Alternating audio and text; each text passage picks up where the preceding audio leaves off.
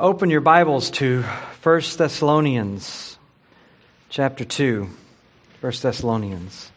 We're picking up a little section that we have been looking at when it comes to leadership, talking about the qualities of a genuine shepherd, a sincere and faithful shepherd. I think if you were to talk to any leader in any organization, at least one who knows what they're doing, they would tell you of the value of trust. There's an old model that might have put trust in power, but those who really understand leadership understand the power of trust. They know that if their organization is going to have any kind of cohesiveness and any kind of success in its mission, it's going to have to be built on this. Always, and especially in the church, is that true. Trust in leadership is essential for the sake of the mission, which is the gospel. And it's for that reason that Satan has always had his attacks against leaders, and it was no different certainly in Paul's day than it is in our own day, as Paul found himself to be the object of assault and attack over and over again. He lived, it seemed, under a constant barrage of attacks against his credibility, often having to defend this against his critics, against his detractors, disparaging his character. And he was forced, unfortunately, to these situations where he had to defend himself. Because he understood that if he just sat by and allowed that to happen, if people could successfully undermine trust in him, it would eventually undermine trust in his message, in his preaching, in his gospel.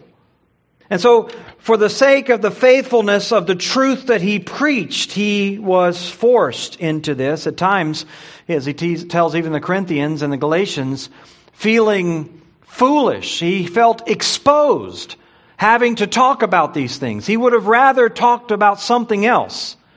It was certainly not on his heart to have so much focus on him, but he understood the importance of this.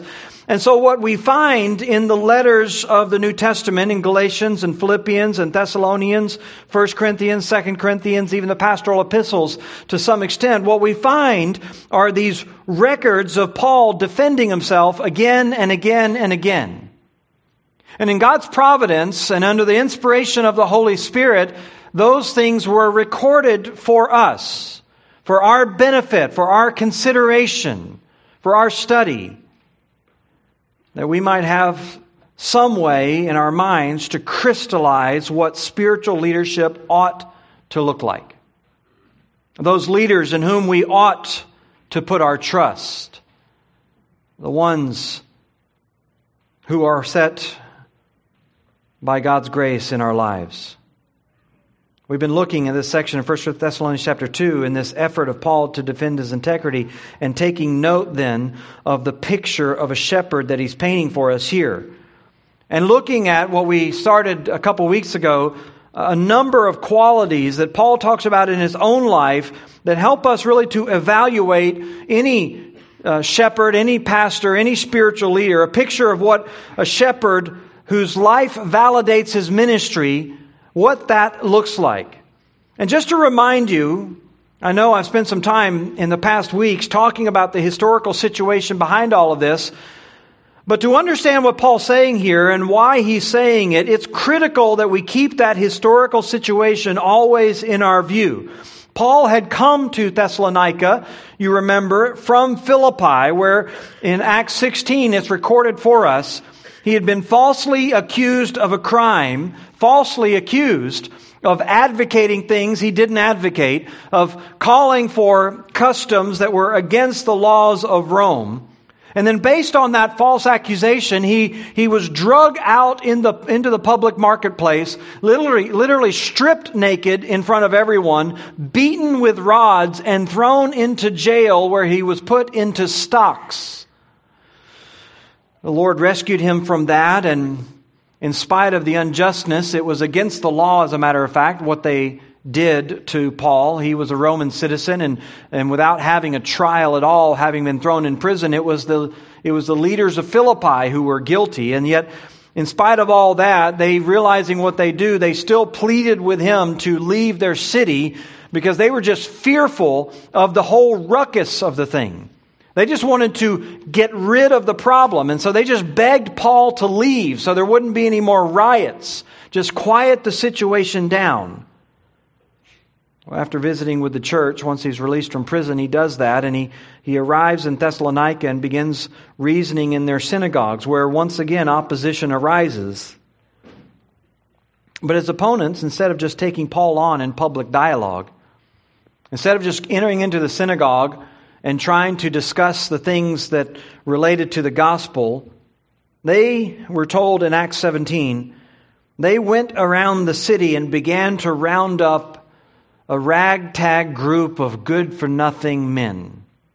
Luke actually calls them wicked men of the rabble. And they go around and they convince all of these unrelated people to gather together into a mob and to go and to attack the host home where Paul was staying. They drag these people who were hosting Paul. Apparently he wasn't there when they came. They drag them before the city authorities, and once again they smear Paul's name. They falsely accuse him of treasonous acts, of calling for acts against Caesar, decrees against Caesar. And then the city leaders force the church there to put up a financial bond to guarantee that there wouldn't be any more riots stirred up by Paul or by his associates. Paul knew there was no way he could guarantee that. There's no way that he could silence his enemies who were so far against him. And he knew how easily they could go out and create another riot, pin the blame on him. And the Christians and the church, because of that, would lose their bond, if you will, their financial stake in this. They would be ruined financially. And so he left Thessalonica, if you will, under the cloud of darkness. Made his way down the road to Berea. But Paul's enemies from Thessalonica weren't content that he had just simply left. They weren't content to just let that be the end of it. Even after he's gone, they pursued him. They went down to Berea and tried to stir up as much opposition as they could against Paul. They were intent not on just having them out of their lives personally. They were intent on destroying his ministry. And so they went down to Berea. They did the same kind of thing. They stirred up people against Paul. They made false accusations. They stirred up all kinds of discontent against Paul. And they ended up forcing him to have to leave Berea as well. So you can imagine in Paul's mind, as he has now traveled down to Corinth and to Athens and then Corinth, you can imagine in his mind that there's this fear that once he left Thessalonica, that these people would not stop. They wouldn't stop attacking him. Just like they went down to Berea to stir up opposition against him there, he knew that they would go back to Thessalonica. They would continue to stir up opposition against him. They would falsely accuse him of acting against the decrees of Caesar. They would probably come up with other things. And then they would try to further intimidate the believers in the church to abandon the church and to give up their faith, to turn their backs on the gospel and on Christ. And so when he arrived in Athens, we're told, he sent Timothy back to Thessalonica. Sent him there to find out if in fact all these fears that he had in his heart and mind were taking place. And in chapter 3 of Thessalonians here, he describes how Timothy returns with a report, not only of their steadfast faith, but also of their ongoing affection, and how they kindly remembered Paul from his days, from his few months together with them. And he also brought, no doubt, some reports of some of the kinds of things that they were saying, his enemies were saying, about Paul and Silas back in Thessalonica. These weren't necessarily the things that we see in the book of Acts, but these were apparently the things that they continued to say after he had left. And so he writes this letter to defend himself against these kinds of accusations. And he addresses a number of things in his own life and his own ministry primarily by means of their firsthand knowledge of him, their firsthand knowledge of his life, appealing again and again and again to what they know. And he says it back in chapter 1, verse 5, and chapter 2, verse 1, over and over again. As you move through the context, he continues to remind them, these are the things you know, just as you remember, he says. And he presents through this a number of qualities that reflect the life of a true shepherd, a true minister of the gospel. The first one we saw a couple of weeks ago was his courage in the face of opposition. He reminds them in verses 1 and 2 that his coming was not in vain. It wasn't pointless because he and Silas had a kind of boldness. He reminds them of the circumstances where they had come from out of Philippi, suffering physically and being publicly shamed in Philippi. But once he came to Thessalonica, God, he says, gave him a boldness to speak, to declare the gospel of God to them. And what you see in Paul's life here is the same thing you see in the life of every true shepherd, which is the boldness to speak the truth when it needs to be spoken, to particularly articulate it in the face of oppositions, in the face of attempts to undermine the truth. There's always pressure to placate sinners, to avoid offense, to keep people happy. But genuine shepherds, they understand what's at stake at those times. They understand the power of the gospel and of God, and they show courage to speak the truth when it's necessary. And then, when Paul moves on from that, and he highlights, secondly, not only that courage, but in verses 3 and 4, his motivations, or as we might say, his dependence on God's approval. He wasn't motivated, as he says, to please people. His motivation was to please God. He speaks about it in verse 3, about his appeal or his message. An appeal which, by the way, in chapter 4, he says in verse 1, his appeal was simply to them to how they ought to walk, how they ought to please God. That was his message.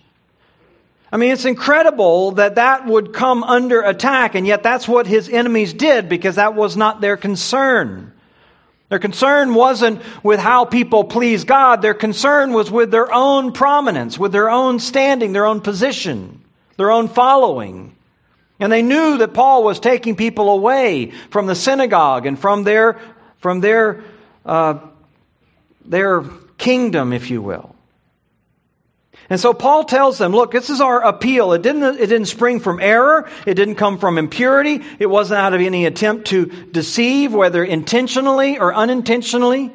It wasn't some trick of cleverness based on some impure motive. Paul says it was none of that. Rather, verse 4, but just as we have been approved by God to be entrusted with the gospel, so we speak. Not to please men, but to please God who tests our hearts. Paul basically turns the case over to God. He knows what they've said about him. He knows that they've called him a deceiver. He knows that they have attempted to pin all kinds of these accusations on him, but he simply appeals to God. He says that God has approved him. We have been approved by God to be entrusted with the gospel. In fact, he uses the word twice here. It's first part of the verse, it's translated approved. At the end of the verse, it's translated as test, the same basic word. He says, God test our hearts.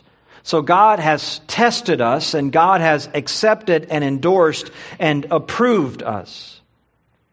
And the implication that he makes here is that that's really all that matters. I mean, God's approval is really all we care about. He's the only person that we're trying to please. Sure, I understand I'm going to make these other people angry, but my primary motivation is to please God. There's no need then for deceit. There's no place for impure motives because God sees our heart. He is the one who tests our hearts. He is the only one who makes that kind of judgment. He's the only one who can either approve or disapprove on that level. And he says, in this case, God has approved us. Now you might be thinking, well, that's all well and good when people, however, are attacking your truthfulness and your honesty. It doesn't do you a lot of good to simply say that you aren't a deceiver and God's approved you. But Paul isn't just making that claim. He's actually calling on God as a witness. In fact, he says down in verse 5, at one point, he just calls, God is a witness for these things. And so his ultimate defense that he points them to is that he's been approved by God. He puts his case in God's hands because God is the one who truly knows his heart. God is the one who truly judges those things. He is in control of it. And God will entrust the gospel only to those whom he knows will care for it. That's what he's saying. God will entrust the gospel only to those that he knows will care for it. And so the implication is that if God has rejected him and his heart, God would not entrust him with the gospel. God would take the gospel, if you will, because he cares for it. He would remove this duty from Paul and discharge him of his responsibilities and withdraw the ministry of the gospel from him. But Paul says God hasn't done that. He's tested our hearts, he knows our hearts, and he continues to entrust the gospel to us. And so the obvious question is, how do you know that? How do you know, Paul, that you have been entrusted with the gospel? I mean, anyone can make that claim. Anyone can say that kind of a thing. Even in Corinth, Paul's own enemies would make claims of being apostles. I mean, anybody can say anything. How can you know this, Paul? Well, for Paul, it comes down to this. It comes down to the power of the gospel. You remember back in chapter 1, verse 5, this was the opening emphasis in his letter. He says, our gospel came to you not only in word, but also in power and in the Holy Spirit and with full conviction. This was his defense. Not that he simply spoke the right words. He says, we didn't just simply come before you with a bunch of words and you could sort of examine those words. That's not what our ministry was all about. He says that when we spoke, God attended those words with power. The Word of God flowed powerfully from Paul's ministry. As he told the Corinthians at one point, my speech and my message were not in plausible words of wisdom, but in demonstration of the Spirit and the power. He's saying, look, there's some people who might wow you with their wisdom and with their words. But what I came to you with was power and with a demonstration of the Holy Spirit.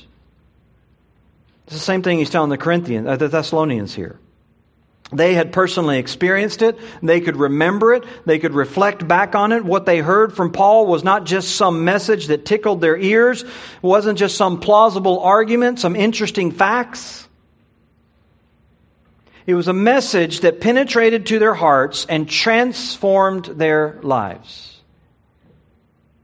And this was the defense that you see Paul making again and again in his ministry. He makes an appeal to the presence of the power of the gospel in his life and in his ministry. It manifested itself to those who heard him, who sat under his teaching, his preaching, all of that. Their life became the mark of his ministry. You may remember in 2 Corinthians 3, if you have your Bibles, turn over there because it's one of the clearest demonstrations of this in Paul's life as he is in another situation there in Corinth where he's having to defend his integrity against attacks. He sort of articulates some of those at the end of chapter 2. But in chapter 3, he says to them, are we beginning to commend ourselves again? Or do we need, as some, letters of commendation to you or from you? For you yourselves are our letter of recommendation, written on our hearts to be known and read by all.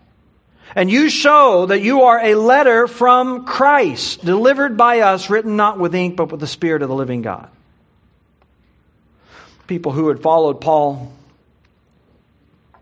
in Corinth, they came trying to undermine his ministry there, saying once again that he was a peddler, that he had ulterior motives. You know, he talks about it over in chapter 4, verse 2. We've renounced disgraceful and underhanded ways, refusing to practice cunning or tamper with the word of God.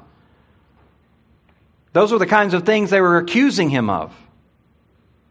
And his defense in the midst of all this wasn't to trot out some sort of credentials. It wasn't to go out there and seek other letters of commendation from anyone.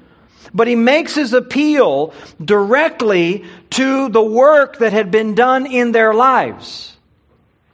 He says there was a letter, but it was a letter of transformed lives, and its author was Christ. He was the one who did the work. It was the Holy Spirit working through us.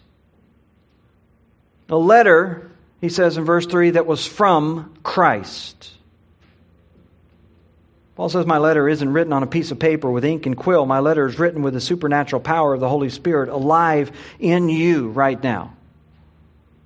And there is a decisive and compelling proof of the authenticity of my life in that letter. He's basically telling the Corinthians the same thing he's telling the Thessalonians.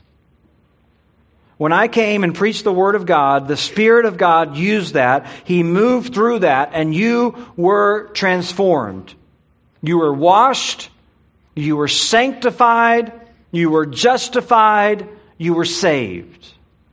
God worked in your life through that ministry, through that Word, through that preaching. And it produced something in you. It produced a letter that we can now point to and can be read by everyone. All they have to do is look around at you, the Corinthians, or you, the Thessalonians. This is the proof of my ministry, he says. So when Paul tells the Thessalonians, my heart has been tested by God and I've been entrusted with the gospel, the way they know he's been entrusted with the gospel is simply the reflection on what God's done in their lives. They had firsthand knowledge of the way the Lord had worked. They could think back through all the times that they had spent with Him over and over again and recall how the Lord had worked through Silas and through him. So Paul's authenticity, back over in 1 Thessalonians chapter 2, his authenticity is in how the Lord entrusted the gospel to him and used him in this transforming ministry in the lives of others. You can argue with Paul, you could argue against him, you can make all kinds of accusations, but you can't argue against the fruit, the evidence in their lives. It was in the courage that he showed in the face of opposition. It was in the transforming power of the Word in his ministry. Those were the evidences. By the way, these were the two primary things that Paul turned to even in the Corinthian church. He pointed to not only that power of the gospel, making them a living letter of recommendation, but he also pointed to the fact that he was willing to suffer and endure opposition for the sake of the ministry. And the implication is that those who are not true shepherds don't hang around during those times. They're not willing to endure the hard times and the hardships and to go along for the faithfulness of the gospel. Over in 2 Corinthians, again, if you go back to chapter 11, Paul talks about this there. You'll forgive me if I've read this to you already, but it's one of the most important points that Paul makes about the genuineness of his life. One of the points he makes so strongly in 2 Corinthians is the point he makes with the Thessalonians about his own endurance and his own suffering. 2 Corinthians chapter 11, Paul says in verse 12, He says, what I'm doing, I'll continue to do in order to undermine the claim of those who would like to claim that in their boasted mission, they work on the same terms as we do. For such men are false apostles, deceitful workers, disguising themselves as apostles of Christ. And he goes on to say, verse 16, I repeat, let no one think me foolish, but even if you do, accept me as a fool, so that I might boast a little bit too. What I'm saying with this boastful confidence, I say not as the Lord would, but as a fool. In other words, Paul saying, I don't want to talk about this claim that I have of authenticity. I don't want to talk about myself. This is foolishness. It's regretful. He says, however, since many boast according to the flesh, I'll boast. For you gladly bear with fools, being wise yourself. You bear it if someone makes slaves out of you, devours you, takes advantage of you, puts on airs, and strikes you in the face. To my shame, he says, we're too weak for that.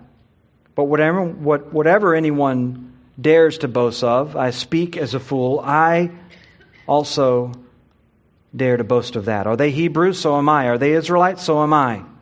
Are they offsprings of Abraham? So am I. Are they servants of Christ? I'm a better one. I'm talking like a madman, he says. I know it. And then he begins in verse 23. With far greater labors, far more imprisonments, countless beatings, often near death. 5 times I received at the hands of the Jews 40 lashes less one. 3 times I was beaten with rods. Once I was stoned. 3 times I was shipwrecked. A night and a day I was adrift at the sea, on frequent journeys, in dangers from rivers, dangers from robbers, dangers from my own people, dangers from the Gentiles, dangers in the city, dangers in the wilderness, danger at sea, danger from false brothers, in toil and hardship, through many a sleepless night, in hunger and thirst, often without food and cold and exposure. And apart from these things, there's the daily pressure on me of anxiety for all the churches. Who's weak and I'm not weak? Who's made to fall and I am not indignant? If I must boast, I'll boast of the things that show my weakness. The God and Father of the Lord Jesus Christ, who is blessed forever, knows that I'm not lying. Again, you hear this appeal to God. And he's saying, look, yes, you want to say I'm weak? Yes, I'm weak. You want to say I'm foolish? Yes, I'm foolish. But the one thing I have going for me was this willingness to endure whatever it took for the sake of the ministry, for the sake of the message. I would die, he says, if necessary for this. So this is where Paul is with the Thessalonians. Back over there, he begins this chapter talking about how he had suffered in Philippi. They knew it, they understood it, they had seen it, they had witnessed this. This was the credibility to which he appealed. And then here in verses 3 and 4, he talks about the power of the gospel, how he had been entrusted with the gospel. This was the validation. And then a third quality of a genuine shepherd that we can pick up from Paul's defense here, and it works closely with what he's already said here. In fact, it kind of restates similar ideas when he speaks in verses 5 through 7 about the sincerity of his service.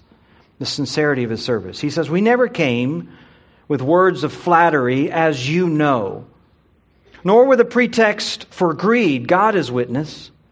Nor do we seek glory from people, whether from you or from others, though we could have made demands as apostles of Christ.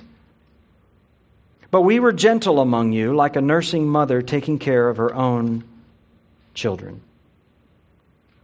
Paul, what he had said in a general way in verses 3 and 4 about error and deception, how he had not come in any of those ways, he now takes on more specifically. And he's aware that his critics have accused him of these things, coming with words of flattery, coming to butter people up, to somehow foist some sort of plot on them to gain their favor and gain power over them. That's not the way a genuine shepherd operates.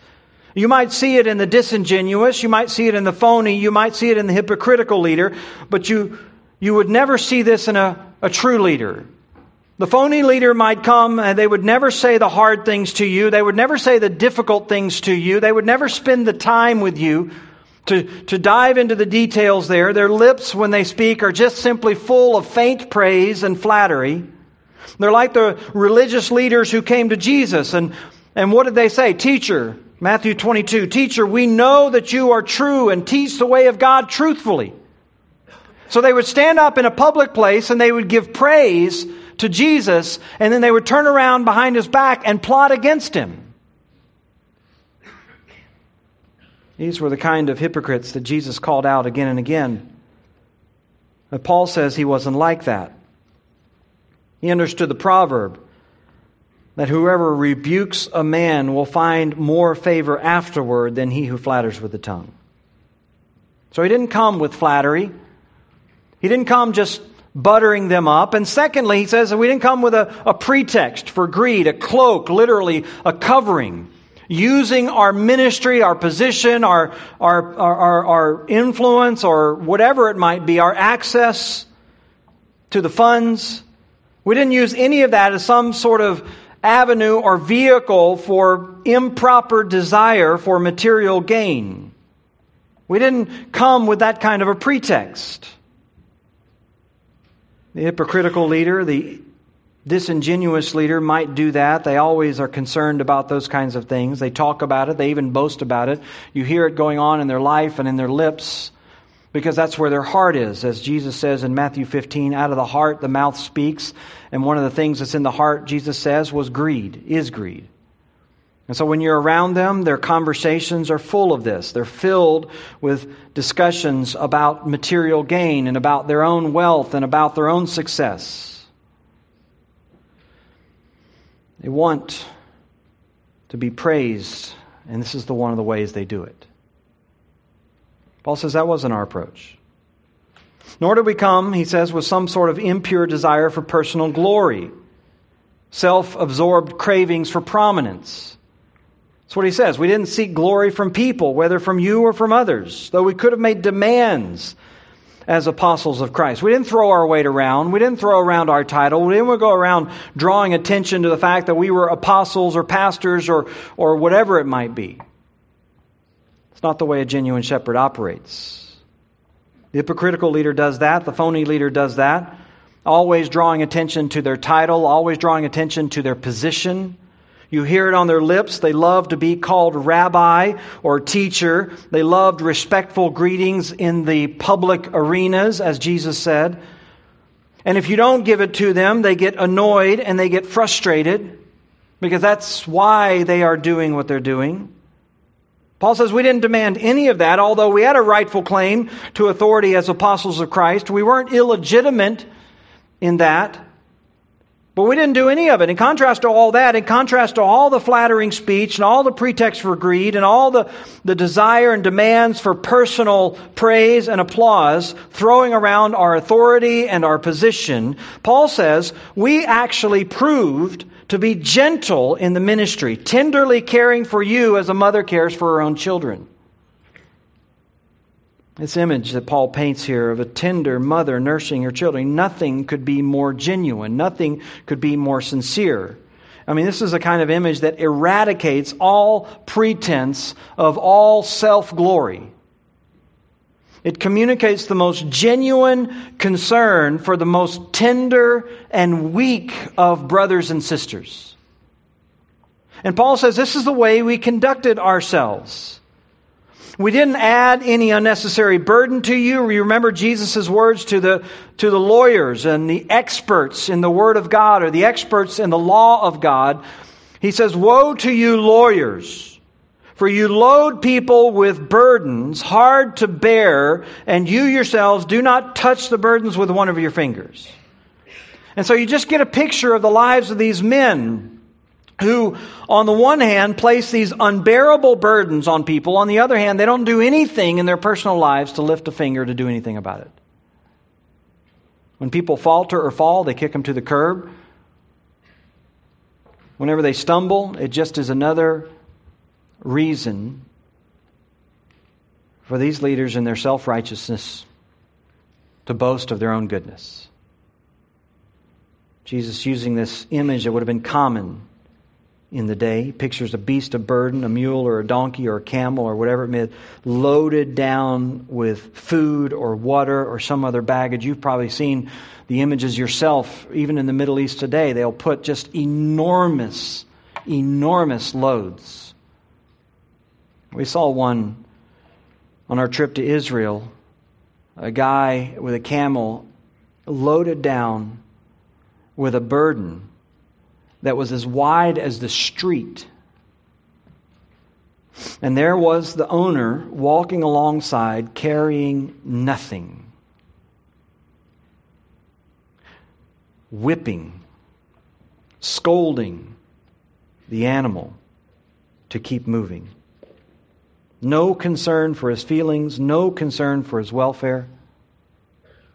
That's the way these religious leaders would treat those under their spiritual care. They piled heavy loads, not only of religious duties and demands, but even their own self-made religious rules, their own sort of legalistic structures. And then Jesus says on top of that, they always demanded the best seats in the synagogues and the greetings in the marketplaces. If you didn't give them that, they would beat you some more. And then later in Luke, he says they would devour widows' houses, and as a pretense, they would make long prayers. They were very skilled in their prayers. They could make these long prayers in front of people, but all the while they were consuming widows' houses. These people never personally invested in anyone. They never had any sign of personal care and personal concern. There certainly was no gentleness like a nursing mother with her baby. None of that was a part of their lives in Israel. But this was Paul's ministry. It was full of mercy. It was full of compassion. If you have your Bibles, look over at James chapter 3. James kind of heightens our discernment in this. It's interesting. It comes in chapter 3 at the end of an entire chapter where he's talking to teachers. Let not many of you become teachers, brothers, because there will be a stricter judgment, he says at the beginning. And then he says down in verse 13, who's wise, who's understanding among you? By his conduct let him show his works in the meekness of wisdom. And then down in verse 17, the wisdom that is from above is first pure, then peaceable, gentle, open to reason, full of mercy and good fruits, impartial and sincere. This is the kind of leader that Paul was. When he came to them, he didn't come to them berating them, beating them, laying burdens on them that he didn't care a whit whether or not they could handle. He personally invested in them, poured his life into them. In fact, that takes us to the fourth quality of a genuine shepherd, as Paul mentions it in verse 8, and that is his unreserved love. His unreserved love for them. Listen to what he says there in verse 8. He says not only was he there like a gentle nursing mother, but he says being so affectionately desirous of you, we were ready to share with you not only the gospel of God, but also our own selves, because you had become very dear to us. This is the way Paul calls on them to judge his life and his ministry.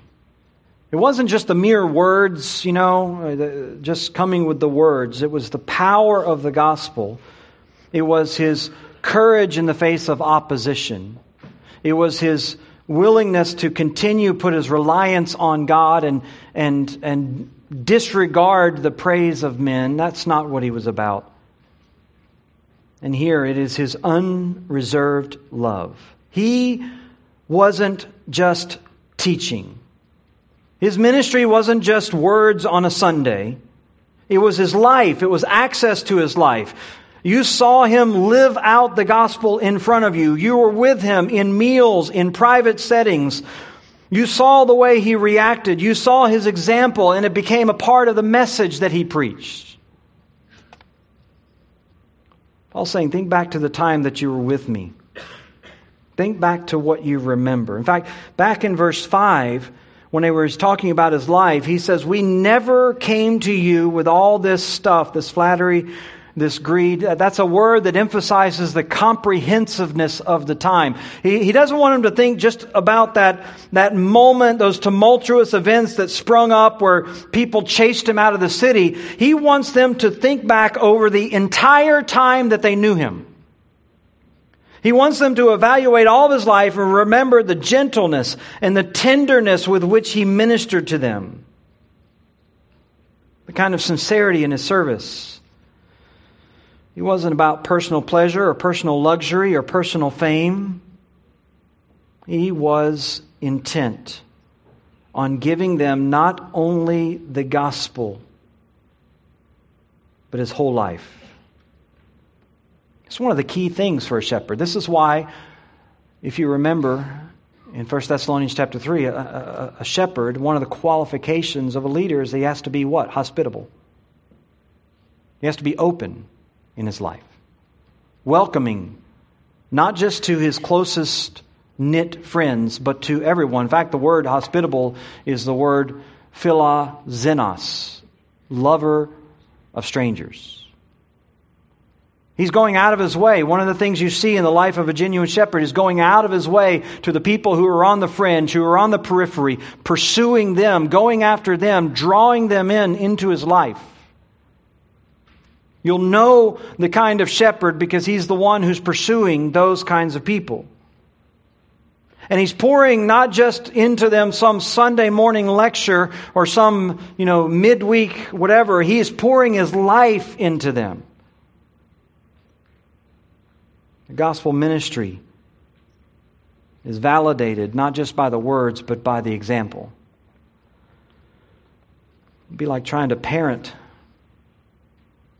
on a once-a-week basis, dropping in, doling out a few rules to your kids and telling them you'll see them next week. There's no way that can be a successful venture. Parenting is your life. It is your kids not just hearing what you say to do, but seeing you do it.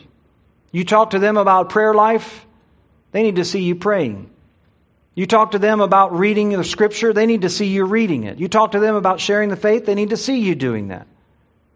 Serving in the church, they need to see an example of that. You talk to them about gentleness in speech and you yell and scream. You talk to them about reconciliation and you're at odds with everyone in the household. You talk to them about generosity and all they see you is clenched fist and selfish. Your message is going nowhere. Your parenting, like shepherding, is your words and it's your life. And one of the strongest things you have is access. Seeing you on a day-to-day basis. Being together with you. This is why leaders have to be accessible. This is why shepherds have to be in the lives of their people. This is why flat-screen preachers don't work.